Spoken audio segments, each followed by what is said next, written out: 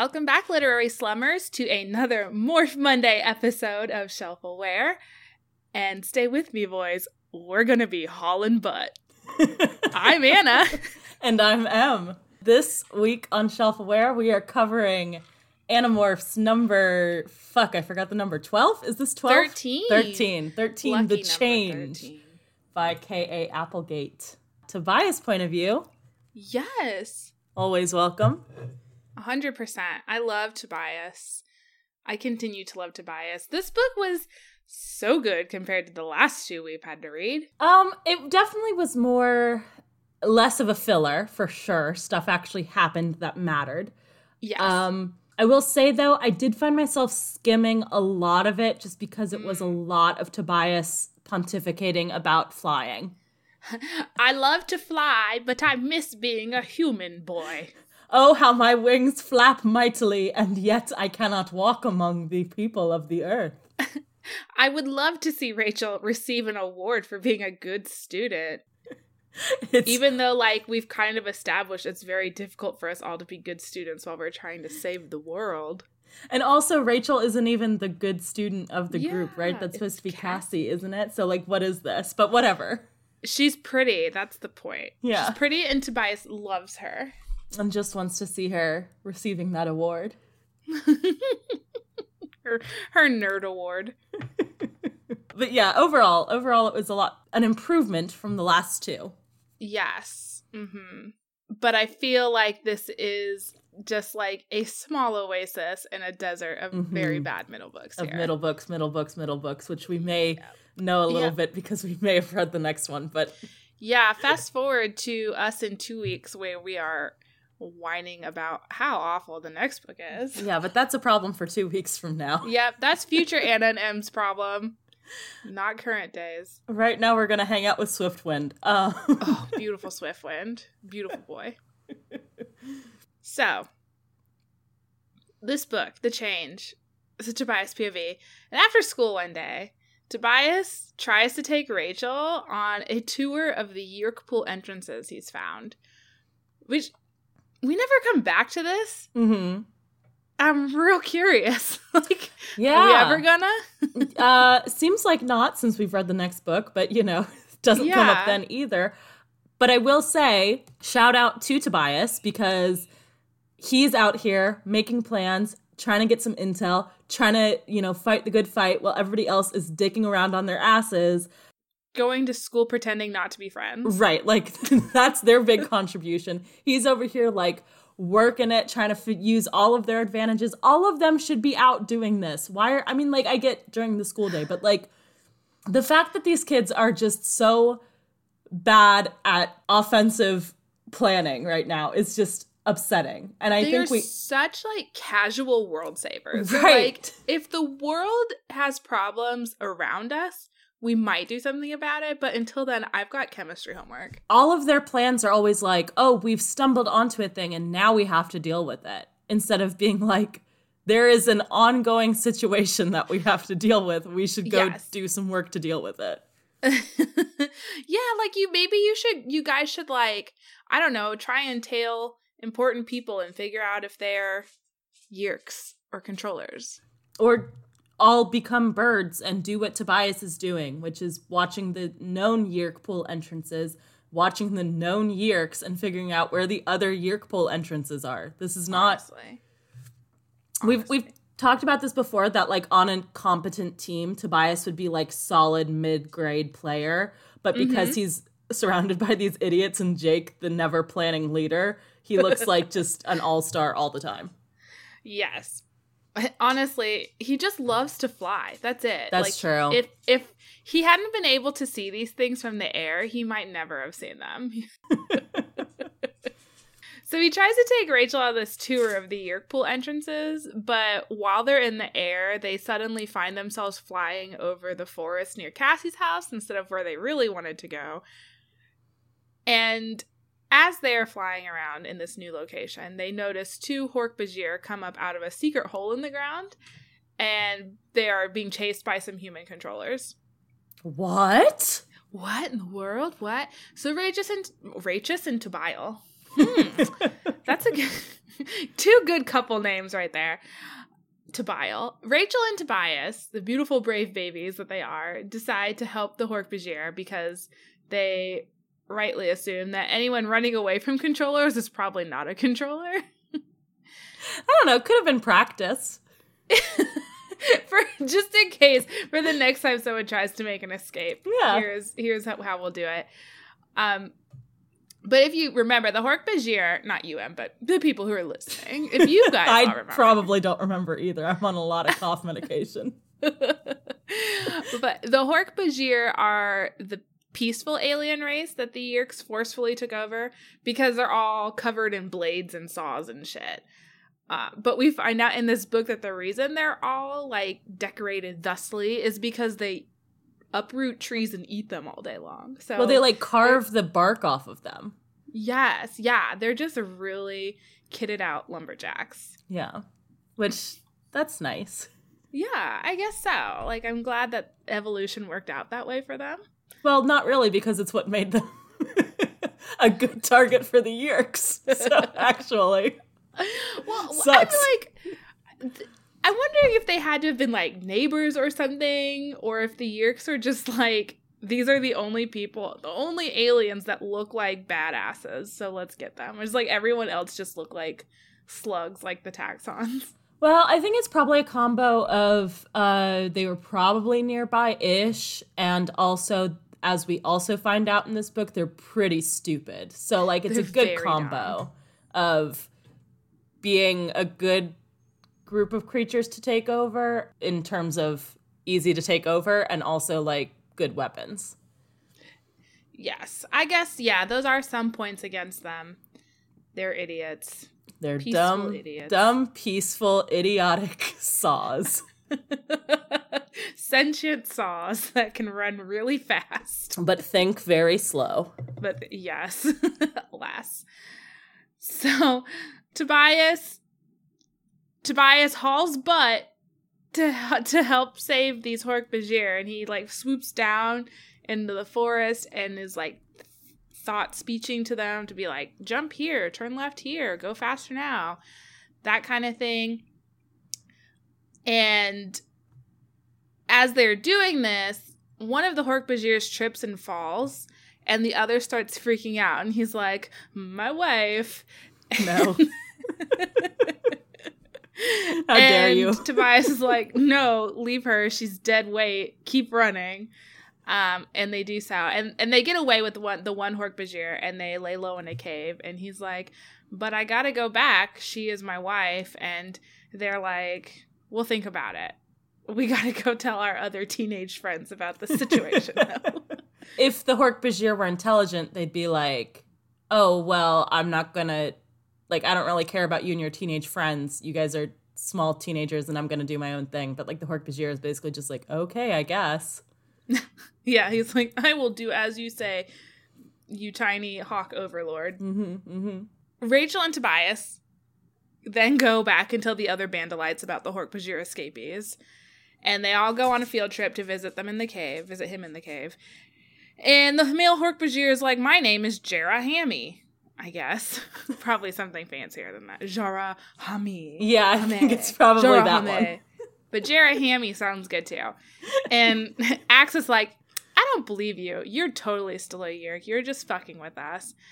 And so Jara Hammy, like, cuts open his own skull and was like, look, there's no Yeerks in this tiny brain. Okay. Which is pretty metal. It's pretty metal. It also does give points to the reasoning why the Yeerks wanted to take over the species, considering A, fast healing, and B, again, just fucking idiots. Like, what? Yes. There are so many germs in this cave, Hammy. What are you doing? Yeah, the Jara Hammy's definitely getting... I don't think he's up to date on his vaccinations. No. There's, like, all kinds of things in these woods. So... he, like, squishes his skin back together and it heals really quickly, and that's cool. But bad news bears, the controllers have found out where the Hork-Bajir is hiding. So they have to help Jara Hammy escape, and Rachel decides, like, let me acquire your DNA and morph into you. But then the rest of them are like, good idea. We're not going to do that, though? What? Yeah. What? Why don't you all touch this guy? This guy is willing to be touched. Touch him. I mean, I think that the argument Lay might your hands be upon him. trying to, reason out their logic here. Mm-hmm. They're worried about Rachel doing it because then if he sees Rachel and then gets taken back by a Yeerk, it would be like bad news bears for Rachel and whatever, because then like the Yeerk would know Rachel is a Bandolite. Mm-hmm. So it's like a whole thing, but it's like, okay,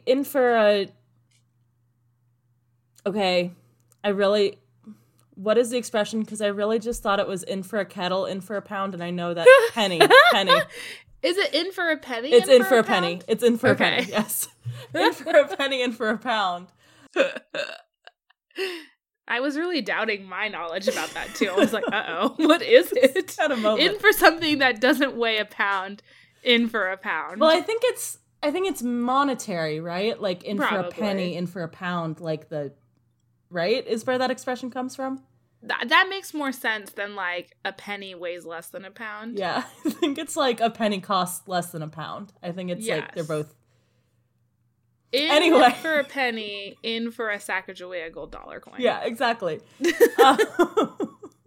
Point being, like, if the Hork-Bajir knows Rachel is a Bandolite gets taken back, then it's not going to be... The Yeerks are fucking stupid and bad at strategizing, we've mentioned before, but, like... This is known. They're going to figure it out if they figure out Rachel is one. It's not like... Yes. So you guys should just... You're in it at this point. Just everybody be a fucking Hork-Bajir. Stop being stupid. Exactly. Also, you know what would make it seem more like you are actual Andalites and less like you are humans who only have Earth morphs if you get some alien morphs. If you had some aliens, yes. Also, like, if they were super worried about that, what about all of the ones that they've killed? Why don't they just, like, touch some dead ones? Or are there rules against that? Like, do dead animals not have DNA? I don't know. Have we done dead animals yet? Because I know we kind of had this discussion when they were lobsters at the grocery store, because lobsters are alive, so maybe... And we were like, why didn't they just touch all the fish? So maybe, like, they can't pick up dead animals? I don't know if it's come up yet. I guess that might be a bridge we haven't crossed yet, is when we get to, like, necromancy. But again, something that Jake should have been trying out as the leader. Oh, for sure. What are the limitations of our new powers? Mm-hmm. Or ask Axe. Axe. Axe, please. Also, I have to say, during this scene, like, Marco's kind of on my shit list because he's over here, like, For spouting sure. all of this heteronormative nonsense about, like, how can you tell a girl Hork-Bajir from a boy Hork-Bajir because they don't have boobs or stay in the kitchen. I'm so glad you brought this up so I'm not the one who's always being the angry feminist on here. Because, yes, this was trash and Marco is on my shit list again. And I think this is the thing with Marco. I think he is only good in books where he is the main character.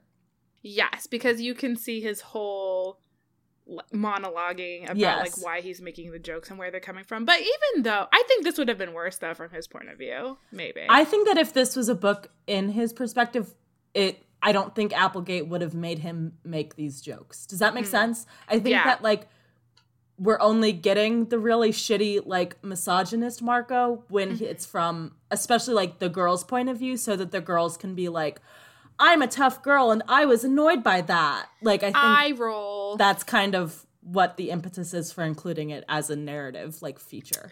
Yes, I can see that. But it makes Marco trash. Like, it's very annoying. Weird, like, I'm going to uplift women by being a nasty guy. Yeah, like, it's like Marco's there to say mean things about, or shitty things about girls so that the girls can be like, I'm a tough girl and I didn't like it when he said that. Like... No, Marco, you're dumb. Marco, that's so rude. Marco, you look like a smelly ape. Cassie doesn't like clothes, and I do like clothes, and girls can be different, and it's okay, Marco. Marco, you can't just ask an alien species where their reproductive genitalia are and what they look like. Marco. Because at the end, like, honestly, they do that, like, well, male Hork-Bajir have these parts, and female Hork-Bajir don't have these parts. Well, I think those were more like, I don't think those were their reproductive genitalia. I think that was secondary sex characteristics because, like, boobies, essentially, because they were like, oh, yeah, you can see this difference here and here. And Marco's like, is that the only difference? And then the woman's like, all mad at him because he's asking about her vajayjay. Yeah, she's vajayjay. Like, that the rest is secret for between Hork-Bajir, and it's like, okay, so we don't know about your ding-dongs and your vajayjays. But Marco's real curious. Yeah. Ugh. Anyway. I feel he's gonna come back and spy on them and figure it out for himself, I feel like. This is gonna be Marco's new kink. Boy. This Marco is gross. Don't care for it. Gross Marco. Also, I feel like it's mainly in the Rachel books specifically. I feel like it's less in the Cassie books because Marco in the Cassie books is more like... Because Cassie and Marco love each other secretly. I really do think that, like, Marco is a lot worse in Rachel books, and I'm going to keep track of it from now on and see if that's actually the case. And I think also Tobias books, I feel like he gives Tobias a lot more shit in Tobias books about being a hawk because obviously it's from Tobias's point of view. Mm-hmm, yeah. But he's like real rude about it in these books. And also because the Tobias books are a little bit more like Rachel focused as well. Yeah. I feel like Tobias is like the guy. Don't talk to my girlfriend like that. If I had a girlfriend, she would be Rachel. If I were a human boy. I feel like in Jake books, Marco's like, just a funny best friend. And then in, like, Rachel books, he's, like, almost antagonistic. And then in Cassie books, he's, like, funny potential other love interest. And then Tobias books, he's almost antagonistic. I think he's, like, bad in Tobias and Rachel books. I don't remember. I wonder if we'll have another Axe point of view soon so we can see how that changes. I mean, I feel like Axe doesn't really understand humor. So it's, like, a thing. I don't know. Artie, can you please go lay down somewhere? I have nothing for you right now. So Rachel morphs into the Hork-Bajir, and then Tobias decides to hitch a ride with Rachel because he's worried about her. But in the course of doing so, like, they're running in the woods, Rachel and Tobias together, but then he's suddenly transported to a field where the other Hork-Bajir is being cornered by some controllers in Visser 3. And Tobias... he comes up with this plan where he's gonna antagonize another hawk. So that hawk causes a distraction. So then everyone looks at it. And then Tobias swoops in and slices the shit out of Visser 3's eye stalks. Which I feel like he did some serious damage. Like, he may have blinded Visser 3 or something. Or at least that was the intention. But then he seems fine. I don't know. Well, I mean... does he seem fine immediately, or is it, like, after some morphs? Because have we figured out, I know, like, if you go into a morph, and then you get injured in the morph, and then you come out of the morph, you're fine in your normal form, but could you, like, and then if you remorph back into that animal, it's fine again. So could you, like, theoretically, if you are in your base form, morph, and then morph back to your base form as a form of healing, or would you still be injured in your base form? That is a good question. Well, I don't know. I feel like in the book where Axe got his arm cut off, I feel like he would have just morphed and then unmorphed. How did they fix the arm thing? I forget. Eric. You're right. So I don't know, because spoiler alerts, in the next book, Visser 3 is not like wearing an eye patch or anything. So that would not work with eye stalks. It's a little hat. It's like boop, pops it on. Oh, cute. Stylish. Rachel would appreciate it. Yes. She's all about fashion. But Tobias's distraction works, and the other Hork-Bajir is able to run away. And husband and wife are reunited. Very nice. So sweet. So sweet. And when the Bandolites are trying to discuss where they can hide them, because they're two, like, horking big aliens, Tobias is given a vision of a hidden valley in the mountains that he's never been to before. And so finally at this point, Tobias is like, I feel like maybe there's something else at play here. I keep getting transported places, and now I've had this vision. Do you all think that, like, maybe... No, I'm just crazy, right? Like, why did it take you this long, Tobias, to wonder? I mean, because he's dumb. Yeah, he's just a 13-year-old boy. He's just a 13-year-old hawk boy. Mm-hmm. That night, Tobias and Axe are guarding the Hork-Bajir because they're the only two that do anything because these other children have regular lives or whatever. They're guarding the Hork-Bajir, and Tobias is given a vision of some taxons that are coming to sniff out the Hork-Bajir, which apparently taxons are slugs, but they have very good noses like bloodhounds. Makes sense. I thought taxons were more like centipedes. Maybe. But again, do centipedes have a good sense of smell? Like, they do, any don't sort they? of like insect-like. I think centipedes do have a sense of smell. Do they? I don't know. Hold on. Let's see. Can centipedes smell? Okay, well, this just told me They things stink. about how they are smelly. Yes, dang it. They can emit a foul-smelling fluid to repel enemies, so not unlike skunks. And so since the taxons apparently have very good senses of smell, they're like honing in on where the Hork-Bajir are hiding, and they decide to run. And in the course of like sometime in this like general time period, the Hork-Bajir is like, I heard a voice in my head that told me when I was supposed to run. And Tobias is like, I've also been having weird things happen to me. And he just like stops running, and he's like, okay, whoever it is that's like has a hand in all of this, give me answers, or I'm just like surrendering right here, right now. And surprisingly it works. He's transported to a plane where he is part boy, part bird. Man and bird. Surprise! It's the Elemist. He's back. Okay, so here was the one issue I had with this book, and this is not the book's fault, this is my fault, and because of how we are reading these.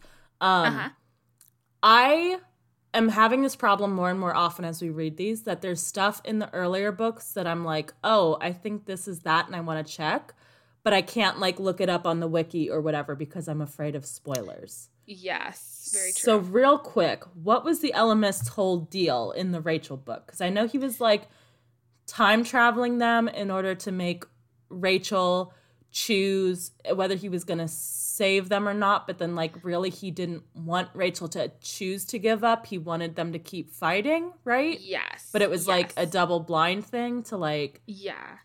He was playing 4D chess. Okay. Yeah. Okay. And he's like, I can't like actively do anything. Right. But the others are like, that's bullshit because you're the one that's actively pushing us to do your dirty work. So what is the Elemist's goal, do we think, or know at this point?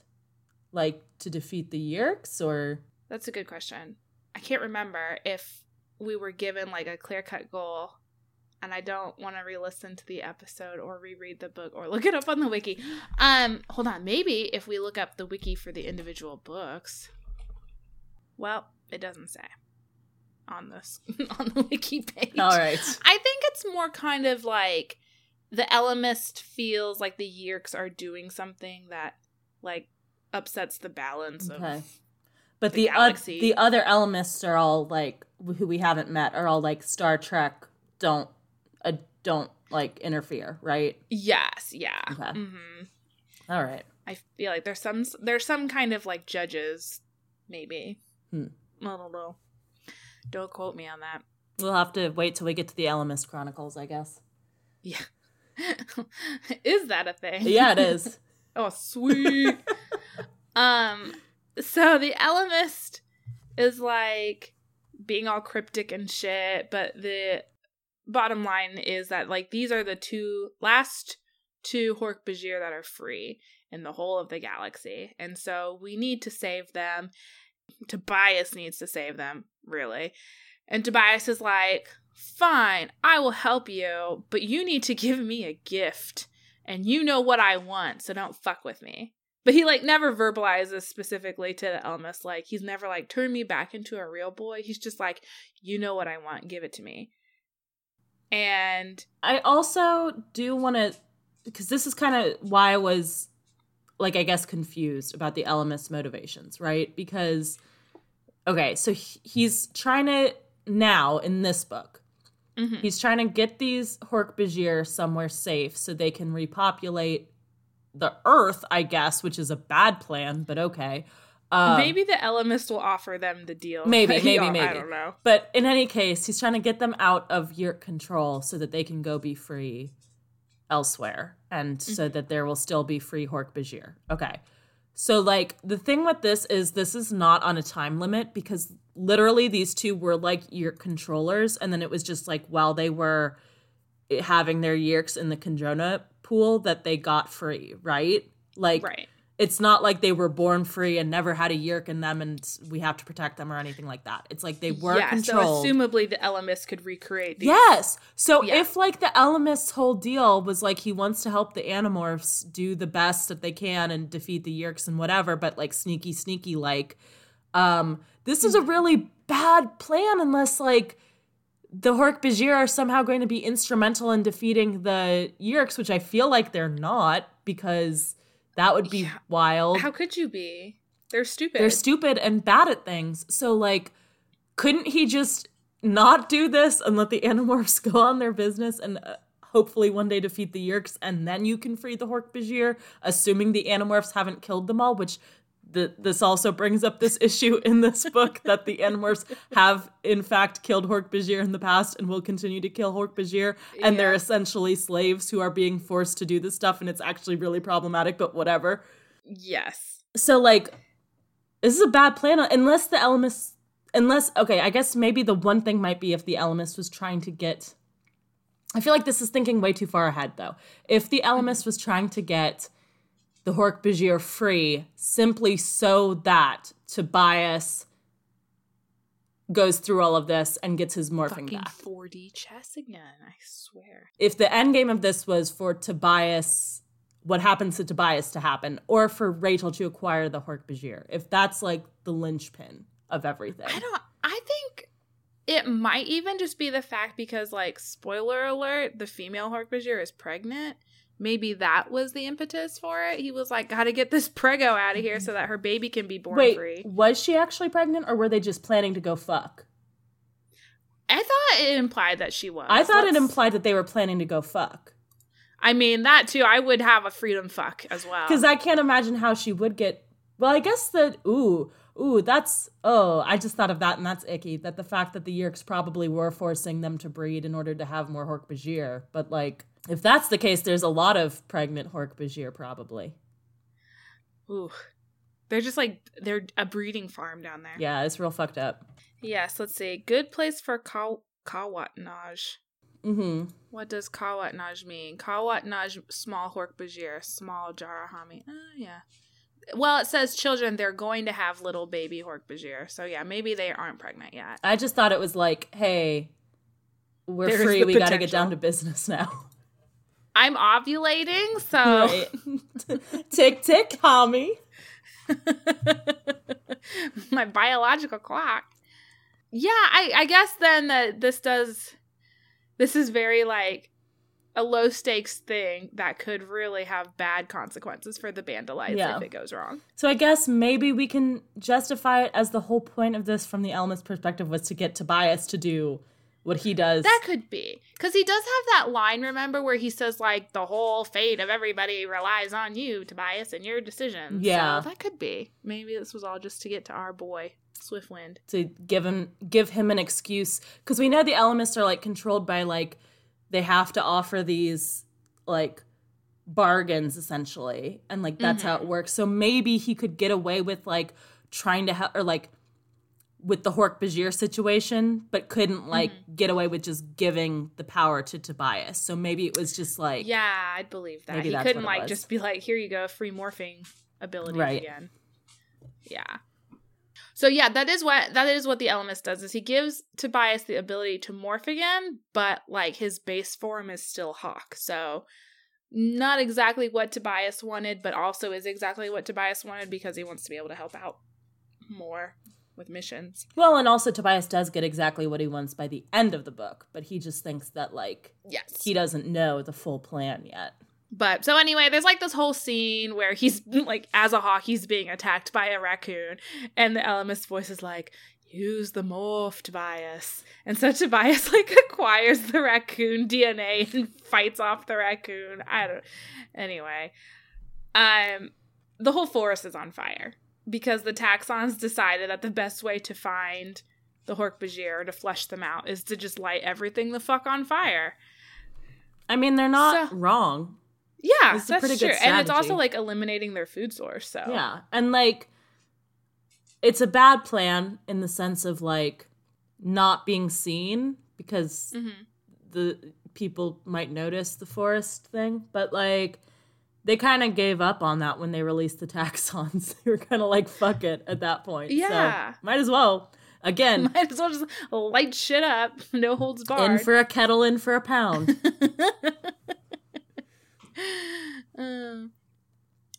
So, I don't remember who it was, but someone finally comes up with the idea that, like, these controllers are not going to stop until the Hork-Bajir are dead or back under their control. So they're like, well, let's help fake the Hork-Bajir's deaths. It's so Rachel morphs into her Hork-Bajir, and Tobias is like, guys, I'm here. Hey, watch this. And he acquires the other Hork-Bajir's DNA and then morphs into it. And then they're like, Marco, go gorilla. We're going to throw ourselves off a cliff in full view of the Yeerks. We're going to jump off this cliff.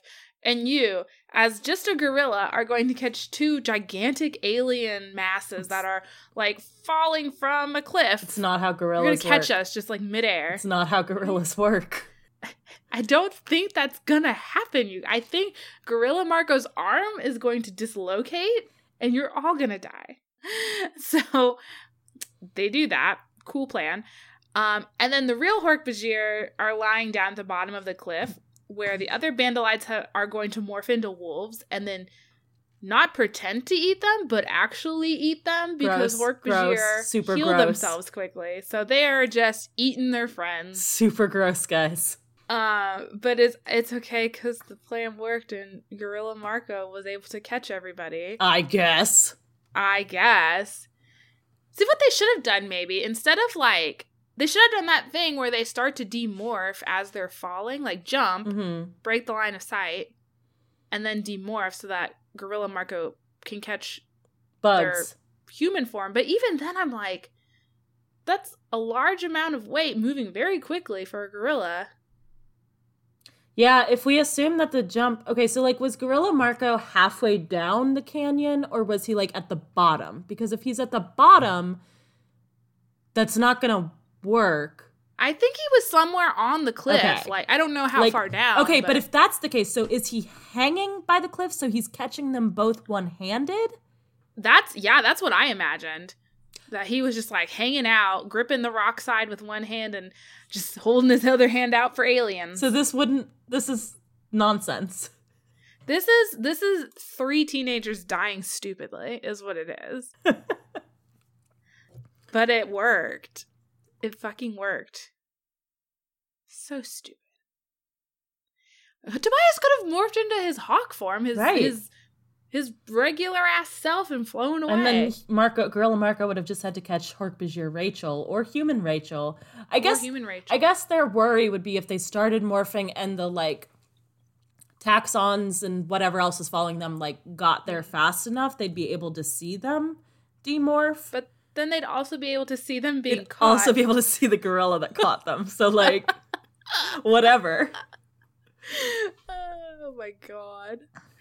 So anyway, they save the day. They escort the... This is also really, really gambling on Visser 3 being incredibly stupid, which I know that he is, but... He is, yeah. Because at the end, they're like, Visser 3 looks over the canyon and sees the Hork-Bajir being eaten by animals. Different animals, right? It's like a wolf and something else, isn't it? Or is it two wolves? I can't remember. But first of all, how did that pack of wolves get there so quickly? And, like, they're just eating this thing that is an alien and probably does not smell like food to them, but whatever. But Visser 3 is like, good. He's a fucking moron. These enemies have been defeated by falling to this canyon, and this is a fitting end to them, and we're not going to go check the bodies for a pulse or anything, even though we know that our main group of enemies can turn into earth animals like wolves. What? Visser 3, why are you so fucking stupid? he is like so paranoid most of the time about like any animal is going to be the Bandolites. Right. Because of course that is your life. But then like the one time where it matters, he's like, yes, let them all live. Good day to you. These wolves I won. Seem like perfect. Like, you don't even have to go down there and check. You guys have Draken beams. Just shoot a fucking Draken beam down there a few times. Like, honestly. Why are you... This is stupid. Ugh. Or throw rocks down even. Just like push some boulders over the edge. The taxons are giant centipedes. Surely they can like creepy crawl down there. Yes. And then they could find Gorilla Marco and the other two on the way down. You're like, boss, we have a situation. So the Hork-Bajir get to their little hidden valley. And Marco's like, show me your boobs. And then he makes like another gross joke where he's like, it's the Garden of Eden, so we all have to get naked. Yeah. You start, Rachel, is what he says. Yeah, Marco, chill, dude. You little horn dog, please calm it down. Honestly. And then at almost the very end, the Ellimist gives Tobias this vision dream thing where he takes him back in time. Yeah, he takes him back in time. Because the Ellimist can time travel. We know this. Yeah. So I guess he just takes him back in time. And it's his former human self laying in bed. And he's like, what are you doing? And Tobias is like, sleep, child. And he acquires his own DNA. So now Tobias can morph into his old human self, but only for 2 hours. So thank God he can go to Rachel's awards ceremony. I was worried.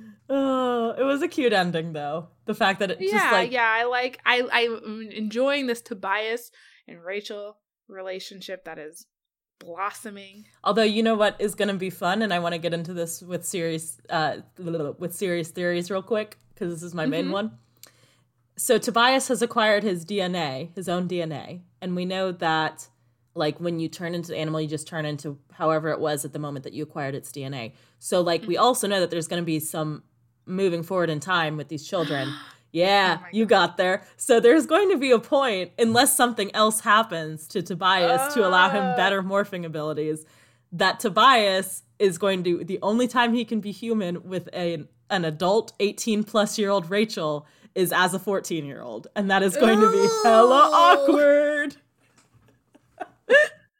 I hate it. So there will be times in the future when Tobias will be an 18-year-old plus Hawk Boy mind trapped in a 14-year-old body. And that might be even worse than the Hawk Boy situation. There has to be a cure for his situation. We have to fix this. I guess at some point he can turn into Tobias, like whenever this is over, he can turn into Tobias 14-year-old, and then from there age a normal, like just stick with that, give up the morphing abilities and age normally. But Rachel will have aged, several years at that point. I just don't believe that there isn't a solution, an Andalite solution to this problem, because I'm sure it's had to have happened before. Like, I know the Andalites have like a creepy exact sense of time. Mm-hmm. But first of all, a question about time. Are hours going to be the same length for Andalites as they are for humans? I think we've talked about this, and I think that the conclusion is that the amount of time are 2 hours, no matter what that is. And I guess the Andalites just happen to live on a planet where that works out for them, that's a good measurement of time. The exact same distance from the sun as our planet Earth. Seems to... It's not like it's different for him than it is for the other Animorphs. Mm-hmm. I don't know. Maybe would it be different? Okay, well maybe this is the thing. Maybe it's less about like the measurement of time as less about the 2 hours as much as it is about like the percentage of time rotate. No, that wouldn't work because they did that whole time travel thing. So it has to, no. Because I was going to say if like... Maybe it's like in the thought speech is like automatically translating. Right. So maybe Axe is like, it's 6 schmeep schmorps. Yeah, exactly. And but I was also going to say maybe it's less like our idea of 2 hours in the sense of like 60 seconds times 120 or whatever, you know, the amount of time that we consider 2 hours, and more like a percentage of the rotation of the whatever planet you're on. So maybe it would be different per planet. That's like some real hard sci-fi though, and this is that's true. Not that. this is definitely playing fast and loose with the rules. There are no rules. That's true. There are no rules.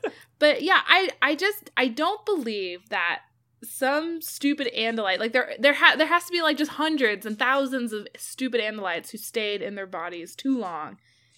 Do they just get sent to some kind of sanitarium? Yeah. Like, here's where you different ones go now. I think that, like way back in the first episode of this, I was like, the Andalites are probably evil because like this is my perception of sci-fi, where anytime there's an alien race that seems like, oh, so good and wholesome, that they're probably secretly evil. I still kind of believe that. And I still would believe that the Andalites have like a sanitarium for everybody who got stuck after the 2 hours and are like viciously cruel to them. And, like it's only good if you're good at morphing or, whatever. Yeah. They're like that old, like 1950s style, like giving everybody lobotomies. Mm-hmm. Oh, that's what they're doing. They lobotomize them, and then they use that as their touching zoo. Yeah. For when they want to get DNA from other creatures. The touching zoo that we know must exist. Their petting zoo. Oh. Fucking Andalites, man. Yep. Fuck those guys. Useless. So who was your most valuable morph this week? I know this is going to be contentious, and I have an explanation. Don't say Marco. It's not Marco. Okay. I want to give it to Jake.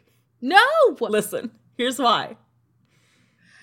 Jake didn't fuck anything up this week. I'm very proud of him. He didn't do shit. I'm very proud of him. He didn't fuck anything up. And this is the first book where the entire book, he did not enforce his perversion on anyone. There were no bugs in this book.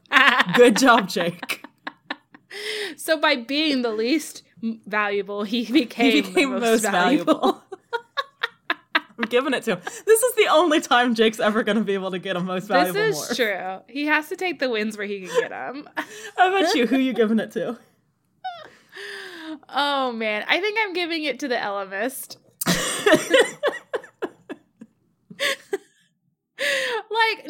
Tobias did a lot of work, but he was real whiny about it. He was. Like, he was like, I don't want to save the Hork-Bajir. I just want to be human. To be human again. To be human again. Rachel was kind of badass as always. Yeah. But kind of in that way, it's like, okay, a little bit Mary Sue. Mm-hmm. Let's be real. So yeah, I think the Elemist, he did the most for me this week. He saved this book. Imagine if it was some bullshit like alien toilets, dude. Just imagine. Spoiler alert for 2 weeks from now. Oh, man. All right. What about Morbid Moment? You got one this week? Oh, I forgot to do a Morbid Moment. If you have one, you go first, and I'll think. Okay, I've got a few, but I think the one I'm going to go with is when Tobias goes back in time to his own past in order to acquire his own DNA, which will perpetually be 13 or whatever. Perfect. But he has the moment where, like, he wakes up, his past self wakes up, and he's like, time travel. His current self is like, I must have, I forgot this dream or whatever. So, like, this did happen in Tobias's past. Like, he's like, oh, yeah, I kind of remember this dream, right? Right, yes. And Tobias wakes up, and he's like, what's good, Hawk? What's this weird dream? What's going on? And Hawk Tobias is like, you have to go to the construction site with Jake tomorrow. And so, like, Tobias seals his own future and is like, accepts that he is going to be a fucked up Hawk boy because he's like, he chose this life. He's like, he sends himself to his own doom, and that is very sad. that is pretty messed up. Like, he knew, well, I mean, like you said, though, his life was pretty awful beforehand. Okay, I get that his life was pretty awful, and he's a very sad boy who gets passed around from aunt to uncle, but, like, I'm sorry, it was still better than being a Hawk boy. I don't know. He just loves flying so much. Anna, he's eating mice in the forest. He loves flying so much. Yeah, he also can't go to Rachel's award ceremony because of it. But he can ride those thermals all day long. I think my most morbid moment was this. Tobias kind of makes a mention of how during the day he's like this fierce predator and he feels kind of like almighty. But then at night, when there are no thermals to fly upon and when there is no sun with which to see, he's just like this small, tiny creature that could die at any moment. Yeah. And I was like, damn, he feels that every fucking night. Yeah. That sucks. Because the other Animorphs won't let him sleep in their rooms. Why won't Cassie just leave the barn door open? Jesus.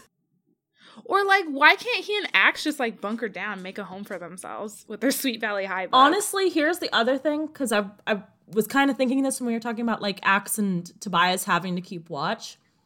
The other Animorphs are such fucking assholes because, like, yes. Number one, Tobias is a hawk. He could easily hide in any of their rooms. I've seen enough sitcoms from the 70s where someone sneaks a dog into their room and keeps them for weeks, okay? Like, it's possible. But number two, Axe can literally turn into any of them. So, like, it's fucking rude that they don't, like, do guard shifts. Like, he goes and sleeps for 2 hours at Cassie's house while Cassie goes and deals with it. Then, like, they switch off and, like, he goes and sleeps for 2 hours at Rachel's house. Like, he could get a full night's sleep, you know, in a bed like a normal person comfortably instead of having to sit out and guard the Hork-Bajir. Like... Yeah, remember when they did that for fucking baby skunks? Right? Do you remember how you did when that for they baby loved skunks? more than they love Tobias and Axe? It's just rude. They treat Axe and Tobias like shit, and they need to be more... They really do take them for granted. They need to be more cognizant of the sacrifices these two are making. Seriously, though. I mean, it's so stupid. He's a tiny little hawk. He's a little hawk. He's a little hawk. And Cassie has a place to keep little hawks. Yes. So dumb. To keep both of them. Like, Axe could totally sneak into the barn at night, too. Yeah. And then just, like, Tobias will be like, I'll use my super hawk hearing to tell you if anyone's coming, and then you can just morph into this other bird. I mean, Cassie's parents are essentially animal hoarders. There's no way they're going to notice one more animal in their stupid barn. Exactly. It's ridiculous. You tell me they don't have a barn? So dumb. So stupid. I'm mad. I'm mad now. I'm mad at the rest of the everyone Animorphs. except Tobias and Axe. The only good Animorphs. Honestly. They're sacrificing so much. And fucking Marco's over here like, oh, show me your boobs. I will say Rachel does get a little bit of a pass because I'm pretty sure her house is still destroyed from the time that she was an elephant. Where is she staying right now? And also she does bring Tobias books sometimes. So, you know, she's trying at least. She's making an effort. She's doing her best. Cassie, Marco, and Jake are they're too busy with their dumb bullshit love triangle. I know. And Cassie's like, I love animals so much, unless they're my friends, in which case I'll treat them like garbage. And also, like, yell at them for eating other animals. For having to survive on what they can because I don't provide for them. Oh my god. All right. Well, I think that wraps us up for this. Yeah. Next week, we are going to be diving into the second book in our survival book unit, which will be Robinson Crusoe. So if you're...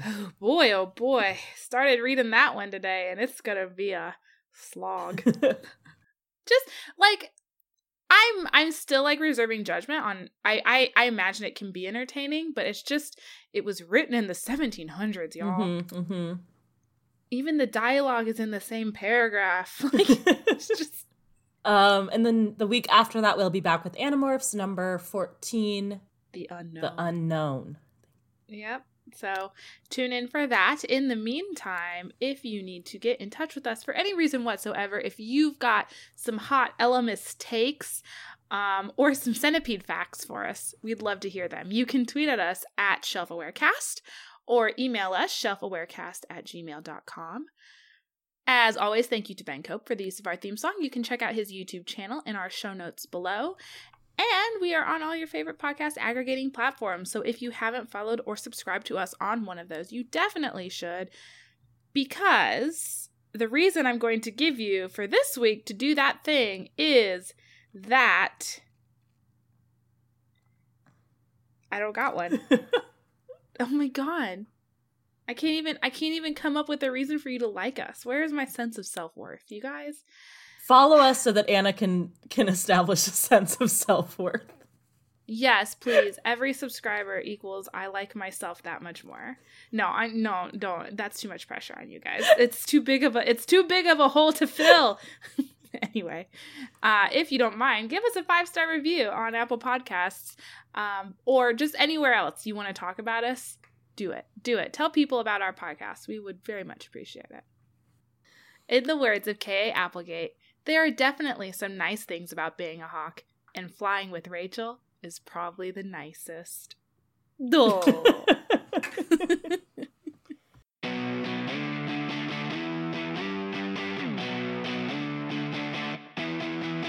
What smell do centipedes hate? Spiders and centipedes hate the smell of peppermint. I just clicked it too. Cool. Also, that gave me like a visceral flashback to a movie I used to watch all the time as a kid, Anastasia, where at the end, Anastasia goes up to her estranged grandmother and is like, peppermint? I remember I dropped the thing on the floor and it forever smelled of, and then they both say at the same time, peppermint. And I'm like picturing that, but with like Anastasia as a centipede. They're both centipedes, and they're like, we couldn't live there ever again. That's why the Russian Revolution happened.